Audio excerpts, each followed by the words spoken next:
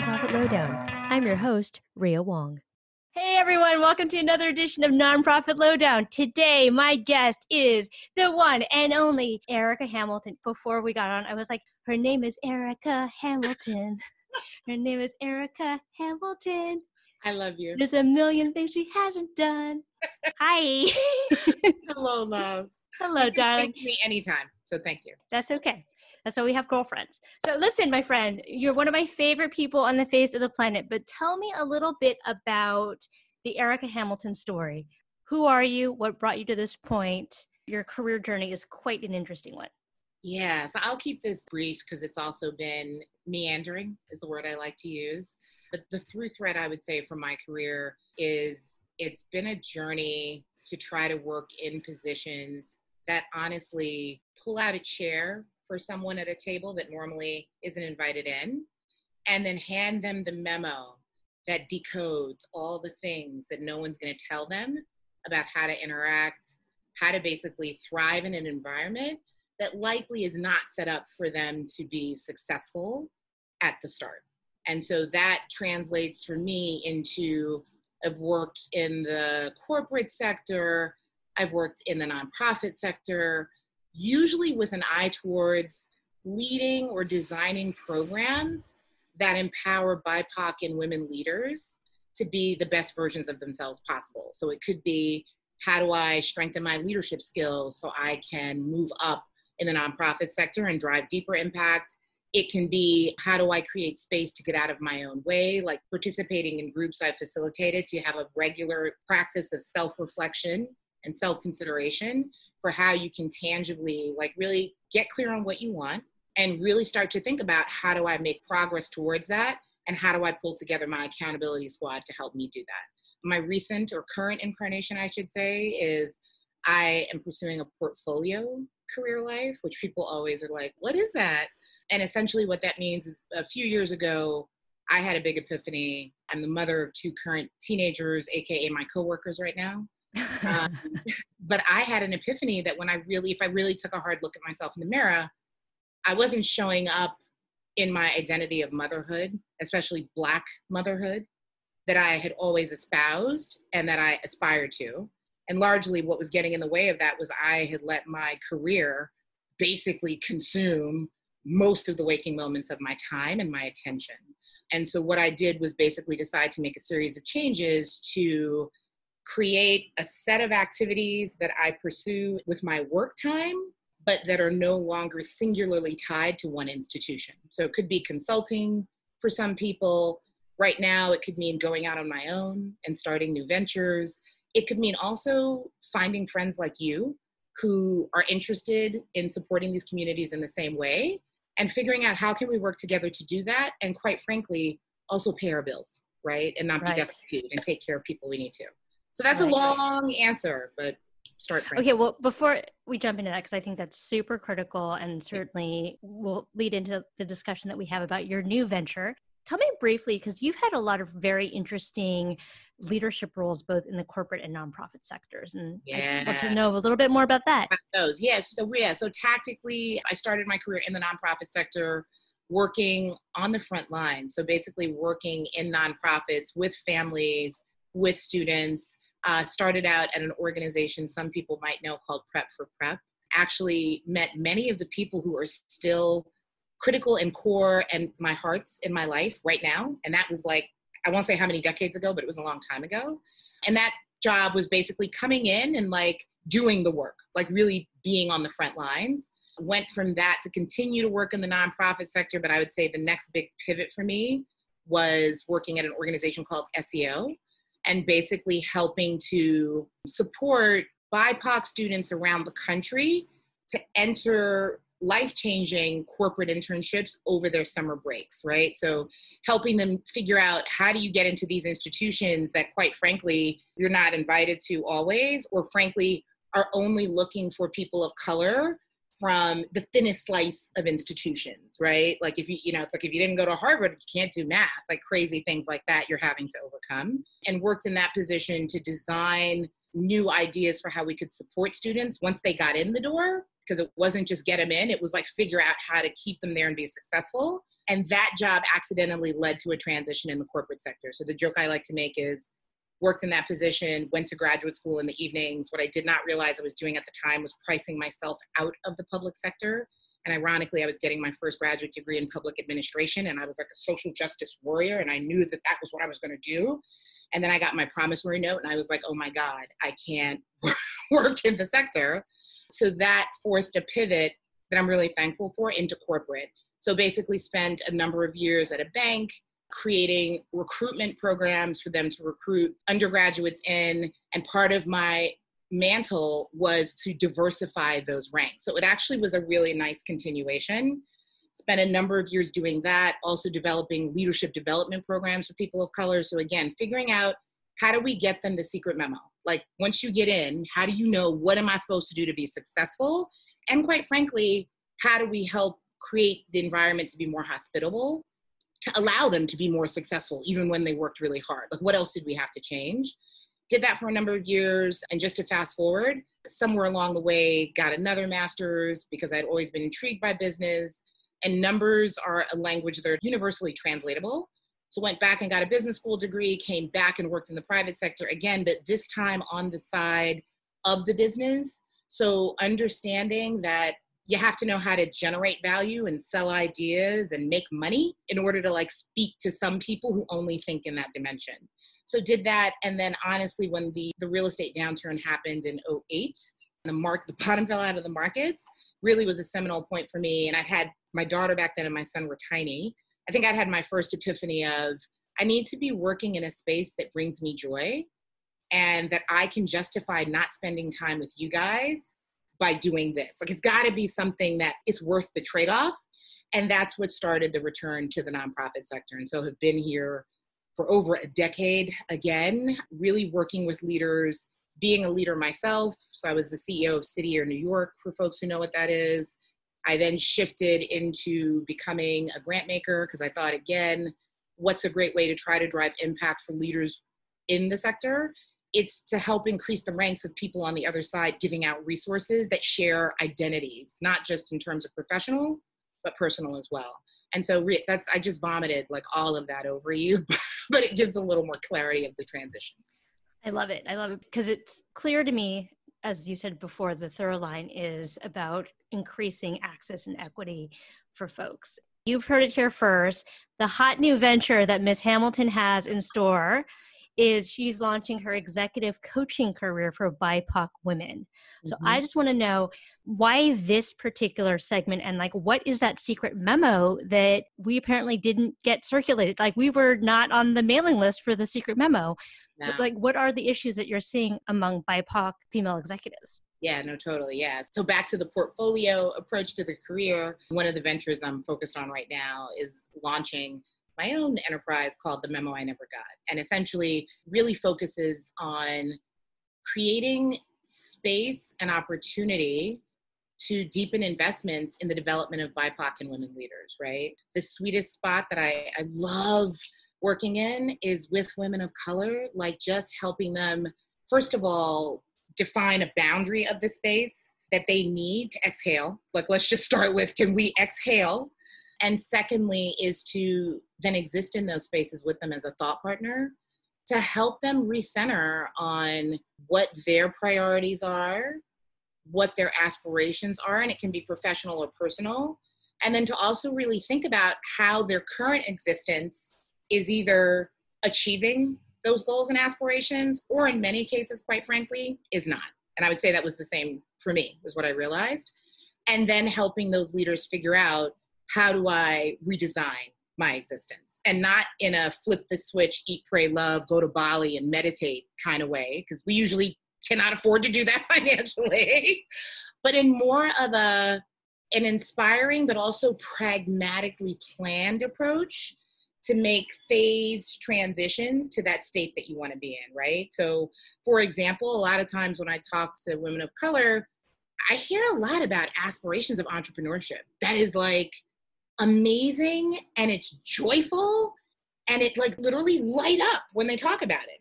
But then when you start to inquire about how much time they might be dedicating to thinking about the venture and what are the causes they want the venture to focus on and who are the clients.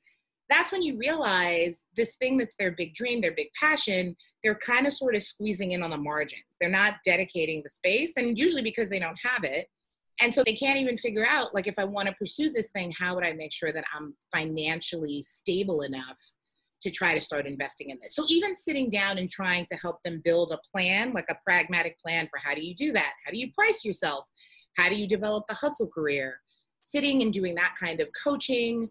Or quite frankly, if the leader is in a place where they really just want to focus on their career in the space they're in and developing and strengthening their leadership skills, but feeling like things are getting in the way, just sitting with them and creating space to just deep dive on that and provide thought partnership and accountability.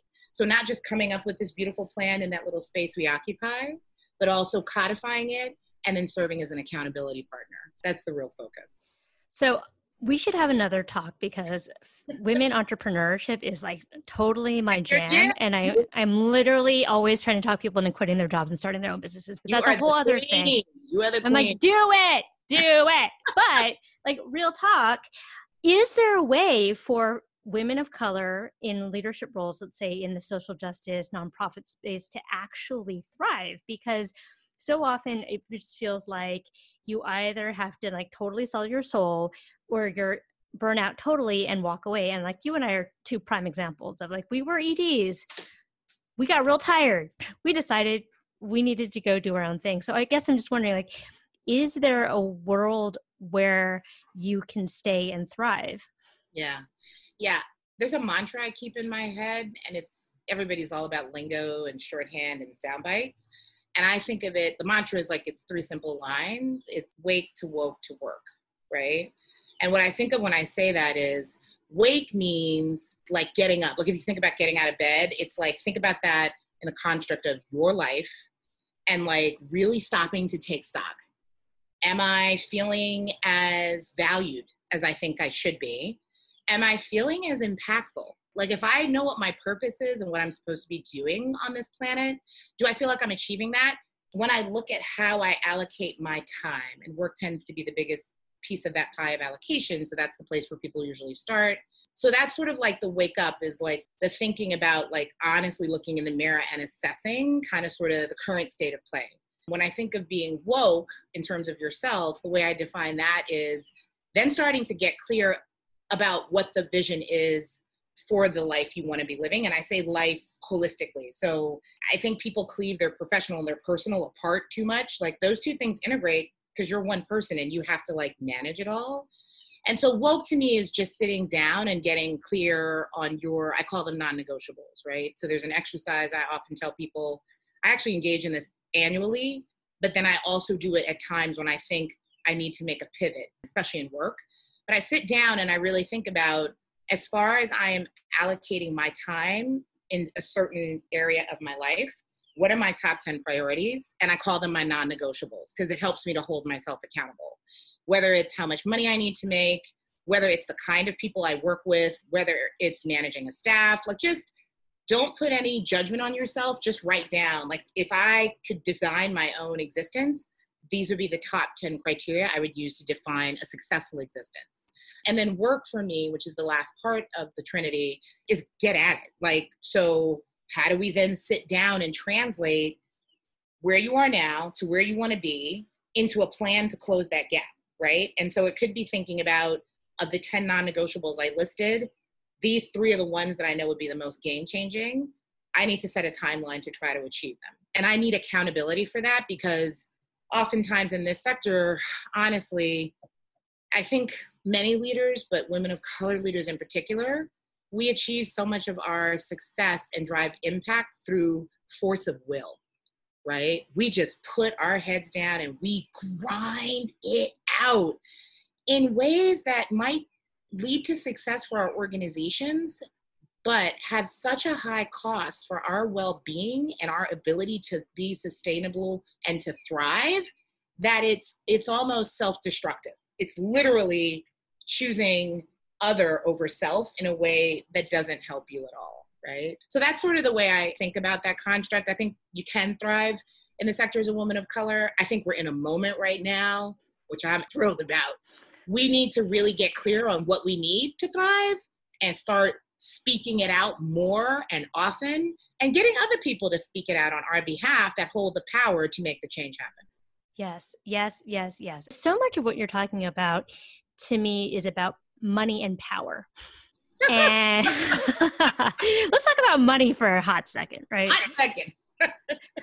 Because I feel like women of color, as we know, and we've certainly seen the data and the research on this, which is that women of color-led organizations are underfunded. Women of color are underpaid. If you're a Black woman, it's like, 60 cents to the dollar of a white man. Family checks, yeah.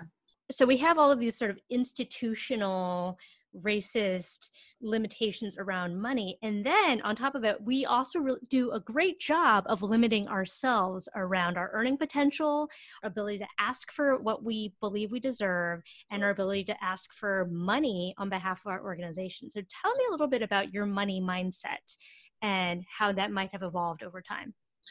Yeah. So I have to say, you're getting a lot out of me, Rhea. I normally do not talk about myself to this degree. So you're Bring a good it. friend. The genie of the bottle. Come on. Let me have it. Yeah. So here's what I'll say as my key headlines that I have to often remind people of. I've been very fortunate in life. I always say to people, if you ever really want to get to know who someone is as a leader, you can't look at their LinkedIn and think, got it. And too many of us do that. Many times, what forms the core essence of who we are happened actually before anything you would ever put on LinkedIn. And so I say that to say my mindset and approach on money actually came from growing up with none. So I was not raised by my parents. I grew up in an extended family household. I really grew up really honestly, like love of family and also God, the universe, karma, whatever you call it, pushing people into my life who like espouse just different ways of thinking about the world than what my view might have been constrained to growing up in the Bronx, right? And so when it comes to wealth, the one thing I knew very early on was that, what is the line in the Ariana Grande song? Whoever said money can't solve problems must have not, I'm not gonna say the lyric right. I'm gonna find it before we finish, but I'll find it. But I grew up with the mindset of money, it can alleviate some things that can get you to happiness.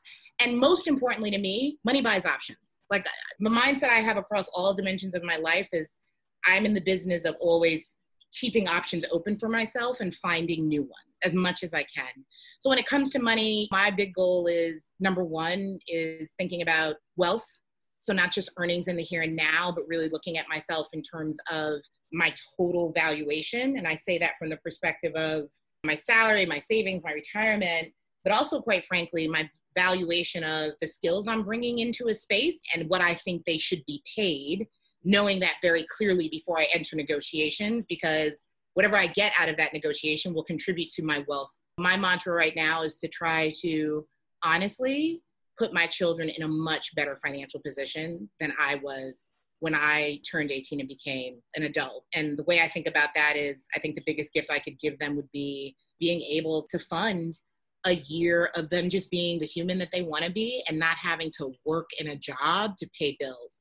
So I think about that as a goal. I think about, I always joke with people, I want to retire early. Like I think I have about 7 years left for my retirement goal. And by retirement, I just mean only really choosing to work with people and on projects that derive sheer joy and earning some kind of compensation, but that not having to be the compensation that dictates the quality of my life. So I'm a big talker about investments, savings, like how do you maximize the money you have now in terms of the strategy you deploy to have it be highly valued. But I think honestly, like this goes back to, I think oftentimes we don't have this conversation, especially not women of color in groups. We don't talk about how much we make.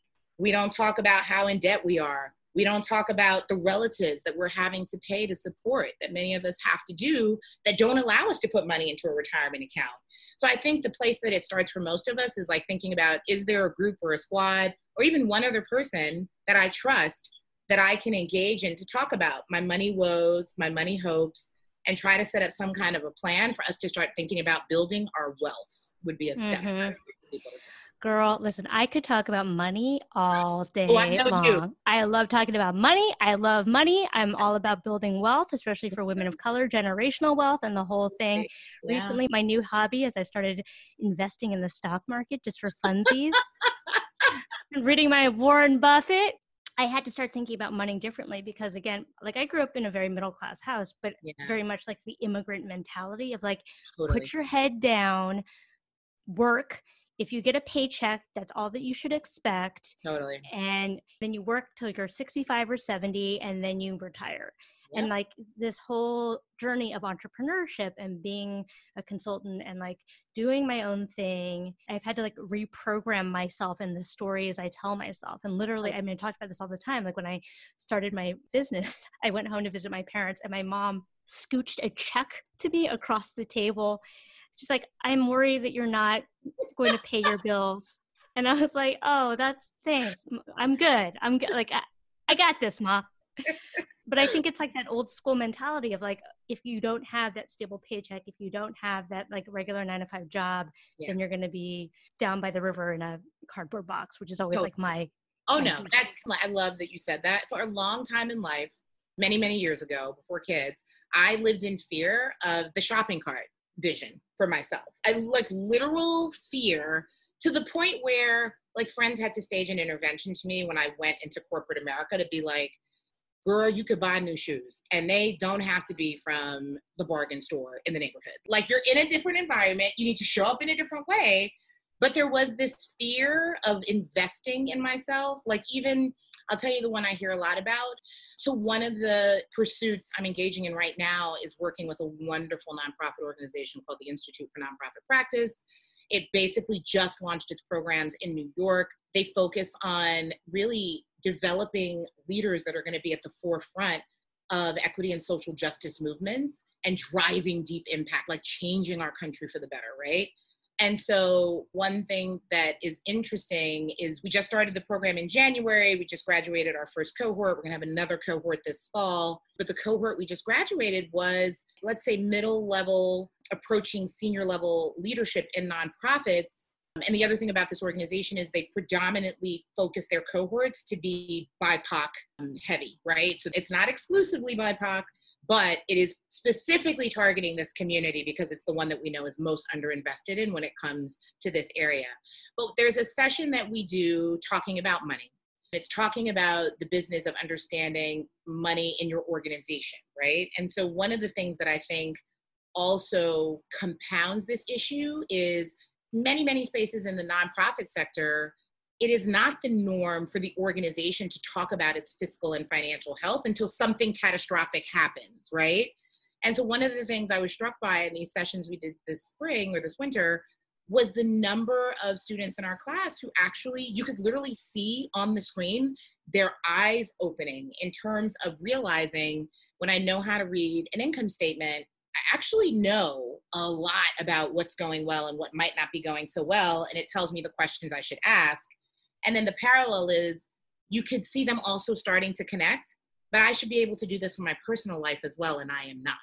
And you started to see like all the light bulbs go off of, oh my goodness, like understanding your money philosophy for your institution is important, but more important for you as a person and not being scared or intimidated by money and trying to figure out like, what is it that I want to achieve? How do I set goals?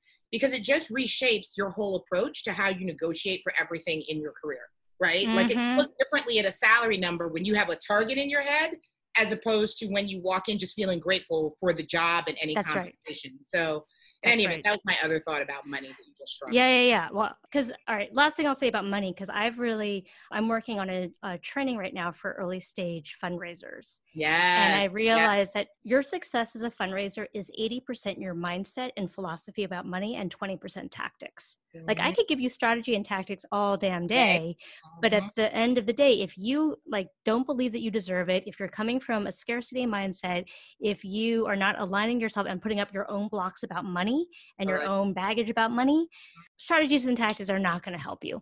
Absolutely. I couldn't agree more. And I just will give this last compliment.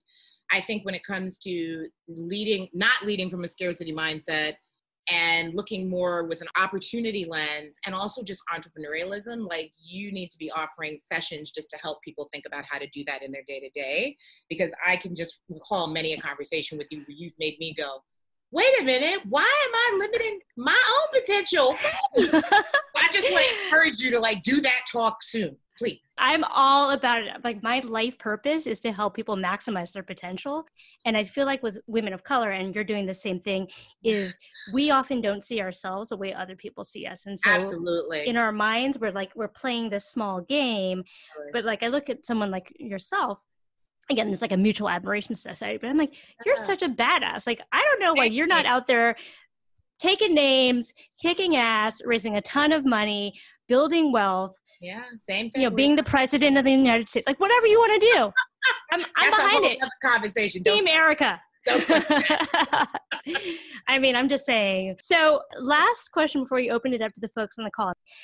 What advice do you have for women of color executives to be at their best, and how can coaching really help them? Because I feel like a lot of women of color execs are like, oh, I can't afford that, or like, that's a luxury.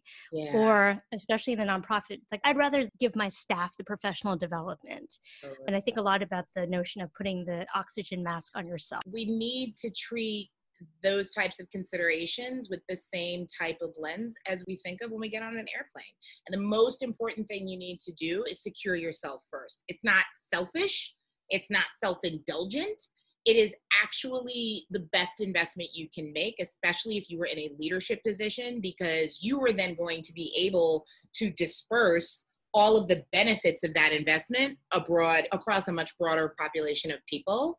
The way I think about it is, when I had to make the transition from being somebody working in direct service to somebody leading a direct service team. And I really wrestled with this. I fought it. I felt like I was just betraying my purpose. And it was really working, honestly, at the time with a lot of mentors who were helping me think through job opportunities, that they helped me to translate, no, part of driving even more impact is resourcing yourself as a leader. And again, especially as a woman of color, especially as a Black woman, like, it's ingrained into us, sacrifice yourself for everybody else. And if you don't do that, you are somehow not a good person, not committed to the cause. So first of all, unprogramming ourselves from that mindset takes time. And so that's where, quite frankly, I do think coaching can be helpful, whether it's as an individual or even in a small group. Before we started this call, you were sharing the brilliant recommendation that more leaders need to think about going into group coaching situations, maybe with people in their squad, like people they trust who are also at a similar place, to be like, let's share some of these costs and let's get some collective facilitation and support to help us think more clearly and faster. And it's not to say that coaching, you need a coach because you're deficient. Everybody, to your point, we don't see ourselves in the way other people see us. And so for us, it's like a doctor trying to self-diagnose themselves. Like, that doesn't work. Like, you're your worst own patient.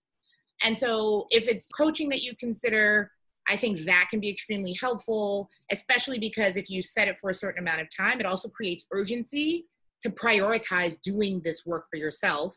If it's mentoring, I think it's about really thinking about who are people you know or people you have access to who are espousing some approach to their lives or some level of existence that you respect deeply and you value, and like reaching out and asking if they wouldn't mind having a cup of coffee to talk about a topic. I wouldn't say send an email to say, would you be my mentor and have a cup of coffee? Because people are so overwhelmed, they often will not respond. But the first step is just, can I make a connection with this person? Can I let them know some things that I'm thinking about in my life and kind of sort of struggling to get past in terms of deciding? And can I ask them for some wisdom and some guidance on that? So I think coaching, mentoring, just don't do it alone and don't wait for tomorrow. Like, I think the other thing I often hear is people being like, oh, someday.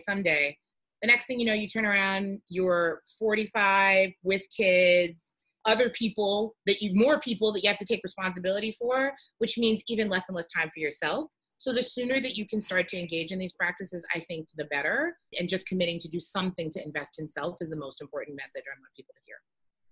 So I don't have children. I don't have small humans that I'm in charge of. But of course, I understand that it is a really tough balancing act, and particularly now that y'all are quarantined with your children and see them all day. And what I hear a lot is that there's just such guilt that working mothers feel like they're not 100% at work, they're not 100% at home, they feel like not able to juggle and balance everything. So talk to me a little bit about how you get over the guilt, or if you do. Yeah, I don't have the guilt. But honestly, but first of all, can I just say, thank you for posing that question. I think it is extremely, I'm not surprised you posed it, but it's so spot on with like a big trend happening right now. And the fact that you raised that up to be spoken about, I think removes some of the ism around it, like the feeling of like, you're not supposed to talk about that. That's like the dirty secret you keep in your closet. So it just makes it real for people to know other people are struggling. I will say this to you. I don't feel the guilt. I feel guilt occasionally, but not the way other working moms do, especially working moms of color, because quite frankly, of the shifts I decided to make a few years ago. It was having that candid conversation with myself to say, like, what does motherhood actually mean to me? Because I also think we sometimes get too caught up in the, I didn't make lunch today, or Teddy didn't have his favorite shirt. And it's like, let's step back a higher level from that level for a minute. And let's think about what motherhood really means, right? Does it mean to you the quality of the time you spend? So maybe you don't spend as much, but the focus you have in the moments you're there, you are present. I think it's thinking about setting a goal for yourself, but for yourself based on your reality. So like friends that I had during the school year who, and I mean, I'm not laughing at them. So if any of them end up listening to this, no, I'm not laughing at you, but I am chuckling. But who would like call in a panic in the bathroom and be like, I literally just ran out of wine and the kids are about to get out of school and I don't know how I'm going to make it, right? Like in COVID, I don't know. And it's like, but what is it you have to make it through? Have you defined that for yourself, right? Like we have to remember, like our kids, the way they're assessing our parenting skills is not at the same bar of the expectation we're setting for ourselves. So I think just getting clear about quality time in this week could be, I need to have dinner every night with the kids during the week, which means I got to set my work schedule up to do that. It's like once you get clear on what the goal is, it then helps you to try to create the strategies to achieve it. And then if you fall down every once in a while, it's just a great reminder that you're human. You're supposed to fall down, learn, get back up, and keep going. We're human? What do you mean? There you go, girl. There you go. All right. Sonia, what is your question? Welcome. Hi. Thank you so much for the conversation. It is refreshing and great to hear. And I have to go back to what we were just talking about, expectations about trying to do it all. So be a good mom, whatever that actually means, running an organization, being responsible for your team, meeting your obligations, your board-driven obligations, all of these things, and trying to do it well. And I feel like, and so this is a personal reflection, that everything is good enough. And I don't feel like I am excelling, I'm hitting it out of the ballpark with everything. I know that's impossible, but that pressure is there, right? So how, right, it's a basic question. How do you prioritize and try and hit everything so you don't feel like at the end of the day, slightly guilty? That makes sense? I think it does. Thank you for the personal reflection and sharing that candor on this call. Appreciate you for that. So here's what I would say. There's a session that I run when I do leadership training series for leaders of color, but particularly women of color. I try to frame this through the lens of sacrifice versus regret. So making sacrifices versus having regrets.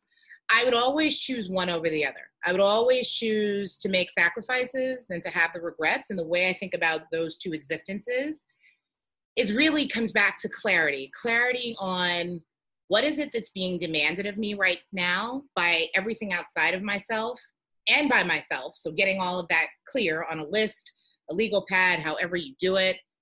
And then honestly, like really sitting down to assess what's possible. Like, of these things, if I have 20 things, what are the things that I know I have to devote the majority of my attention on? Because if I don't, I do not want to have the long-term adverse consequences that might occur.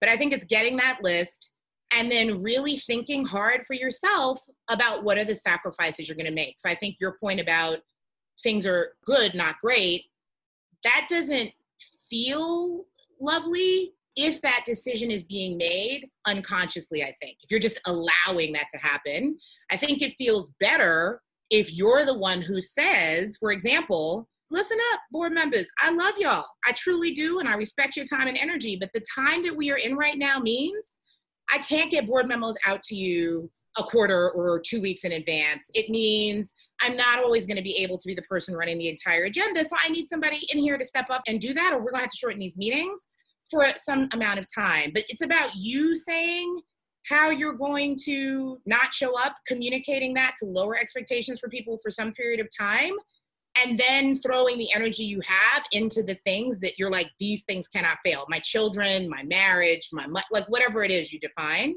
Yeah. I think the goal here is not to eliminate guilt.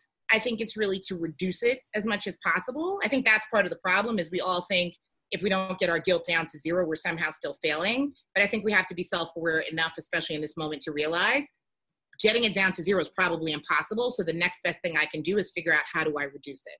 I just said a whole lot. Does that make sense to you, Sonia? It makes total sense. Thank you so much. Yeah, the guilt thing, I think we got to learn how to live with it to a certain degree, right?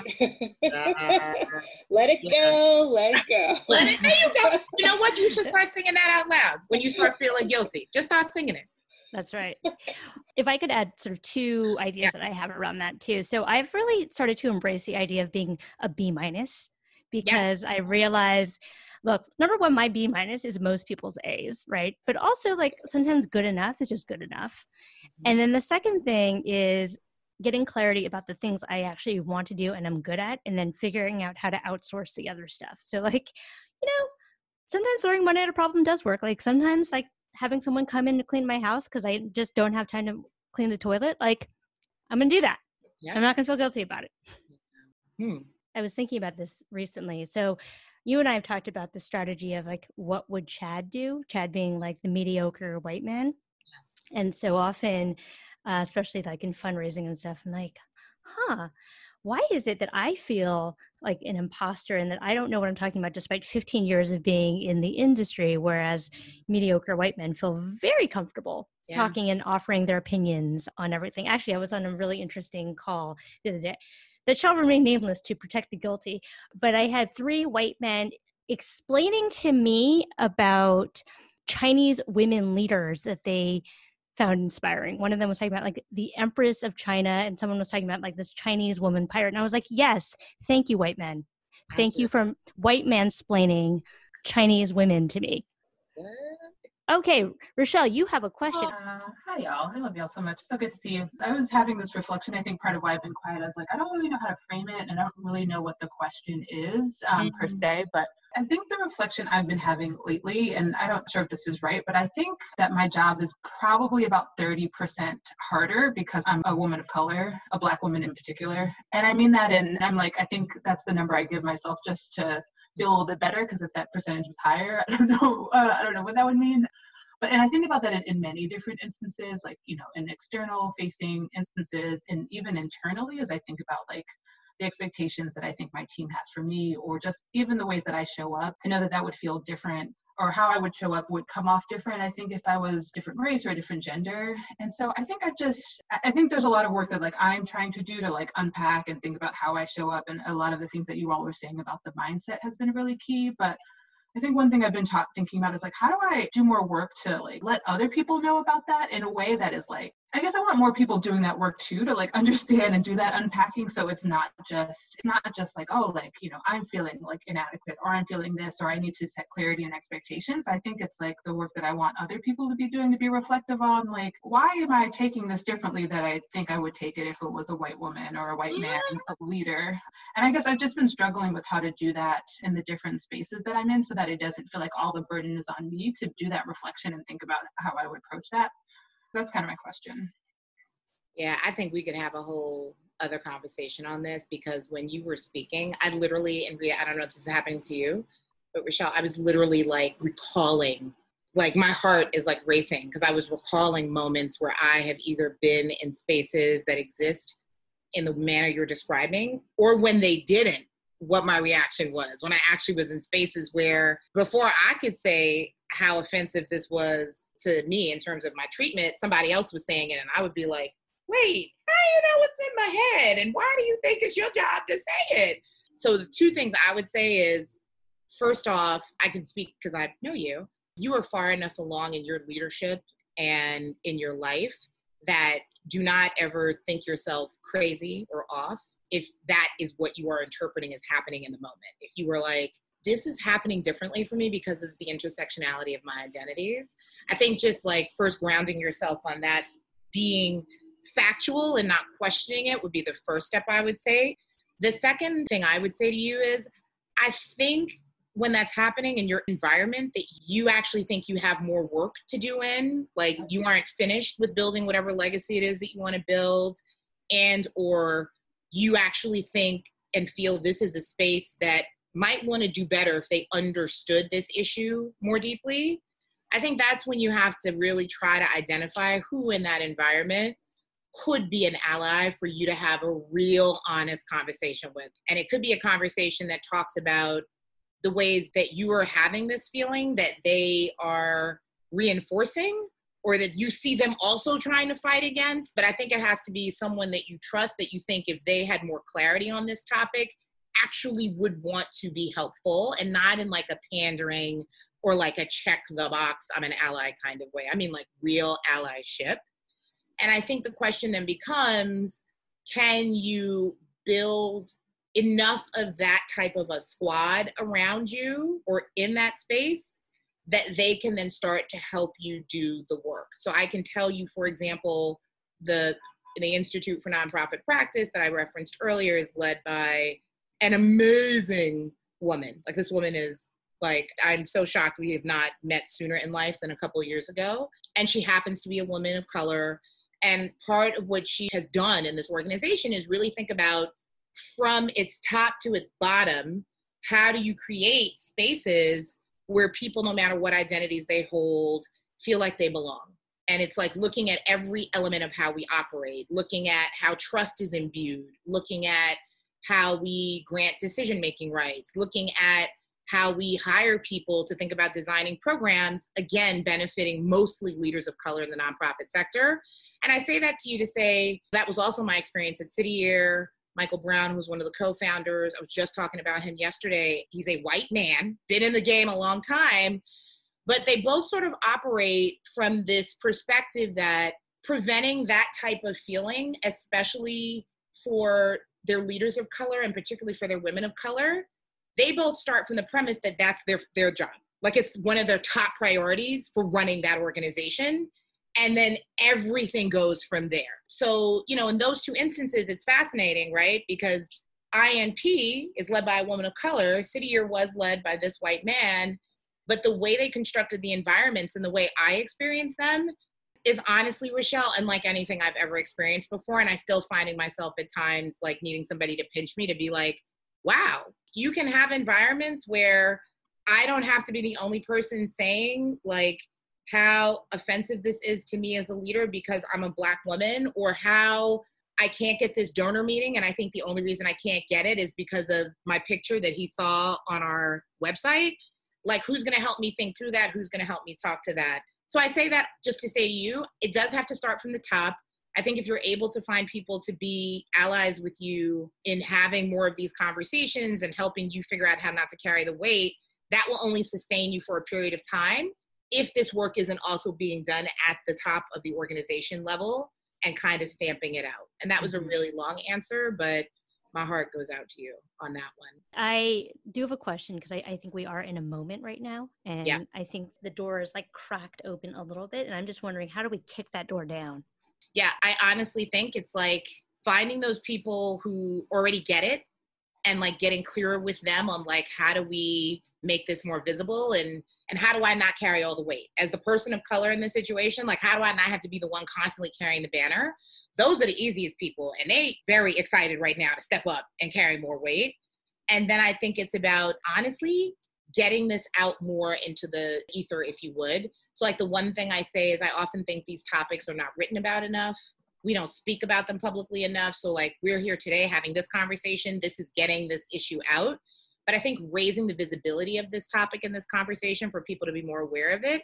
And also like if you are safe to do this in your organization, telling your organization where they're not getting it right. Because I think more often than not in this sector, you have more nonprofits walking around thinking, we got it. And when you talk to the people in the organization who hold certain identities, they're like, no, you don't. No, you don't. But somehow that's being missed. So I think, again, that visibility needs to get raised. Okay, so I have one last question. Hello, how are you? Hi. Good. Thank you so much for this talk. I really appreciate it. I've been taking furious notes. I am an Asian American leader with experience in the nonprofit and public sector, and I am looking at new opportunities for myself. One of the things that is coming up, and I think most likely in light of sort of everything that's been happening in the world, there are a lot of organizations, both in the private sector and in sort of different kinds of nonprofits, looking for staff focused on DEI issues or on anti-racism work. And one of my questions is, as someone is going through the hiring process, and it's certainly not a safe place, as you were just mentioning, you know, what are some of the ways that we can sort of assess whether an organization is truly thinking about how to change dynamics in the organization, as opposed to sort of doing this kind of search for someone to satiate some sort of optical need? Yeah, I think that's an awesome question. I love it because, again, we have this moment to hold people more accountable in conversations that we had in a long time. So we should lean in. The two themes I would say I would frame questions would be around the what and the why, right? The what would be, you know, for example, I would want to know, like, how is this working? How are these positions being funded? Like, what budget are these things coming out of? If it's coming out of the business, I'm impressed. If it's coming out of HR's operating fund, I'm a little concerned, because when the drop happens in the stock market or the economy shrinks, that's the first place they're going to cut. So I'd want to know, like, where is the funding coming from? I'd want to look at the reporting lines for the work. So who do these positions report into, and where does this initiative have ownership? The best answer is the CEO. And the further you get from that on the org chart, the more levels of distance, the less I think invested an enterprise really is, especially in this moment, especially if they're engaging in this work for the first time. Nothing speaks like numbers. I said it earlier, like they are universally translatable. So I would want to have an organization share with me the metrics that they have historically used to measure progress and success in these initiatives. And if they don't have those, which is what you'll hear from a lot of enterprises, then I want to know what metrics they have on the draft board that they're about to finalize and put into place.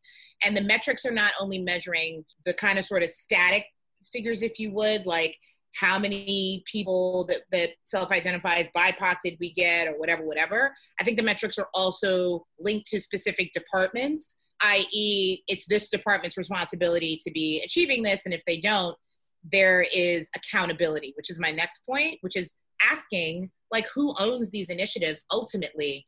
The more you see them siloed outside of the business, the worse it is for the efforts. The less buy-in you're gonna have, and the more siloing you're getting, so it's not a core part of the enterprise's work. And then the last two things I would say, I would wanna know what are like the three most significant accomplishments they've had in this work in the past 10 years. And I say 10 years because what you're going to hear a lot of right now is, oh, well, we just started this work. Okay, that's flag number one. Or we have things that we launched a couple of years ago, but we don't have results on. And then my push would be, well, tell me sort of milestones that you've hit, right? Because especially if it's in the private sector, all projects have milestones. You don't just wait to see if you achieve profitability on a new launch. You have metrics that you measure along the way to make sure it's on a path to success.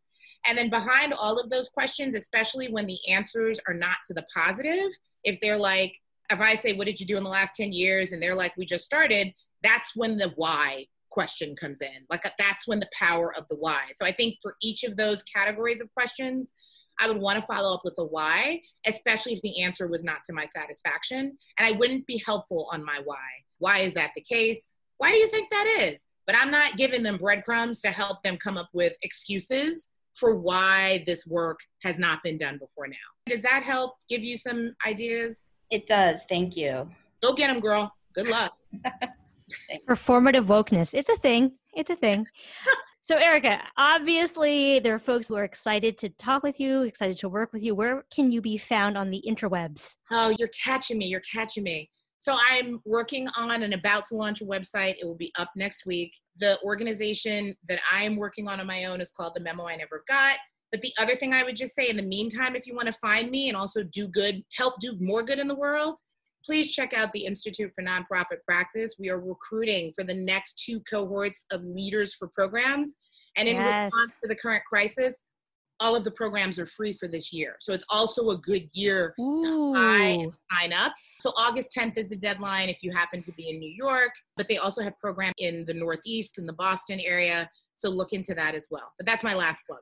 Okay, wait. So for people who might want to apply to that, is there a certain profile of? Yeah, I love you. Thanks, my sister. Yes, there are 2 signature programs that they run. The program I was mentioning earlier that we just finished a cohort for in New York is called the Community Fellows Program. And that program is more so for mid-level leaders. You want to think about people with a few years of experience. They're probably 1 or 2 down from the CEO in a mid-sized nonprofit, and not exclusively people of color, but we really strongly encourage and want more people of color to apply. And the program is always free. That program is always free. And then the other program is called their core program, and that's for slightly more senior leaders. So you want to think about EDs, or if you're in a slightly larger nonprofit, maybe the person reporting into an ED. And that program typically has a cost of about $3,500, which is partially covering the cost of running the program. It's a heavy philanthropic model. But again, for this year, that program is free as well, too. So for New York, the deadline's August 10th. So would love it if you yourself are interested, or you know other people who might be interested, just get the word out. It's the Institute for Nonprofit Practice. Thank you, Rhea. You're welcome. So I will make sure to put that information in the show notes. I'll put it in the chat for y'all. Erica, always a pleasure, my friend. Thank you, everyone.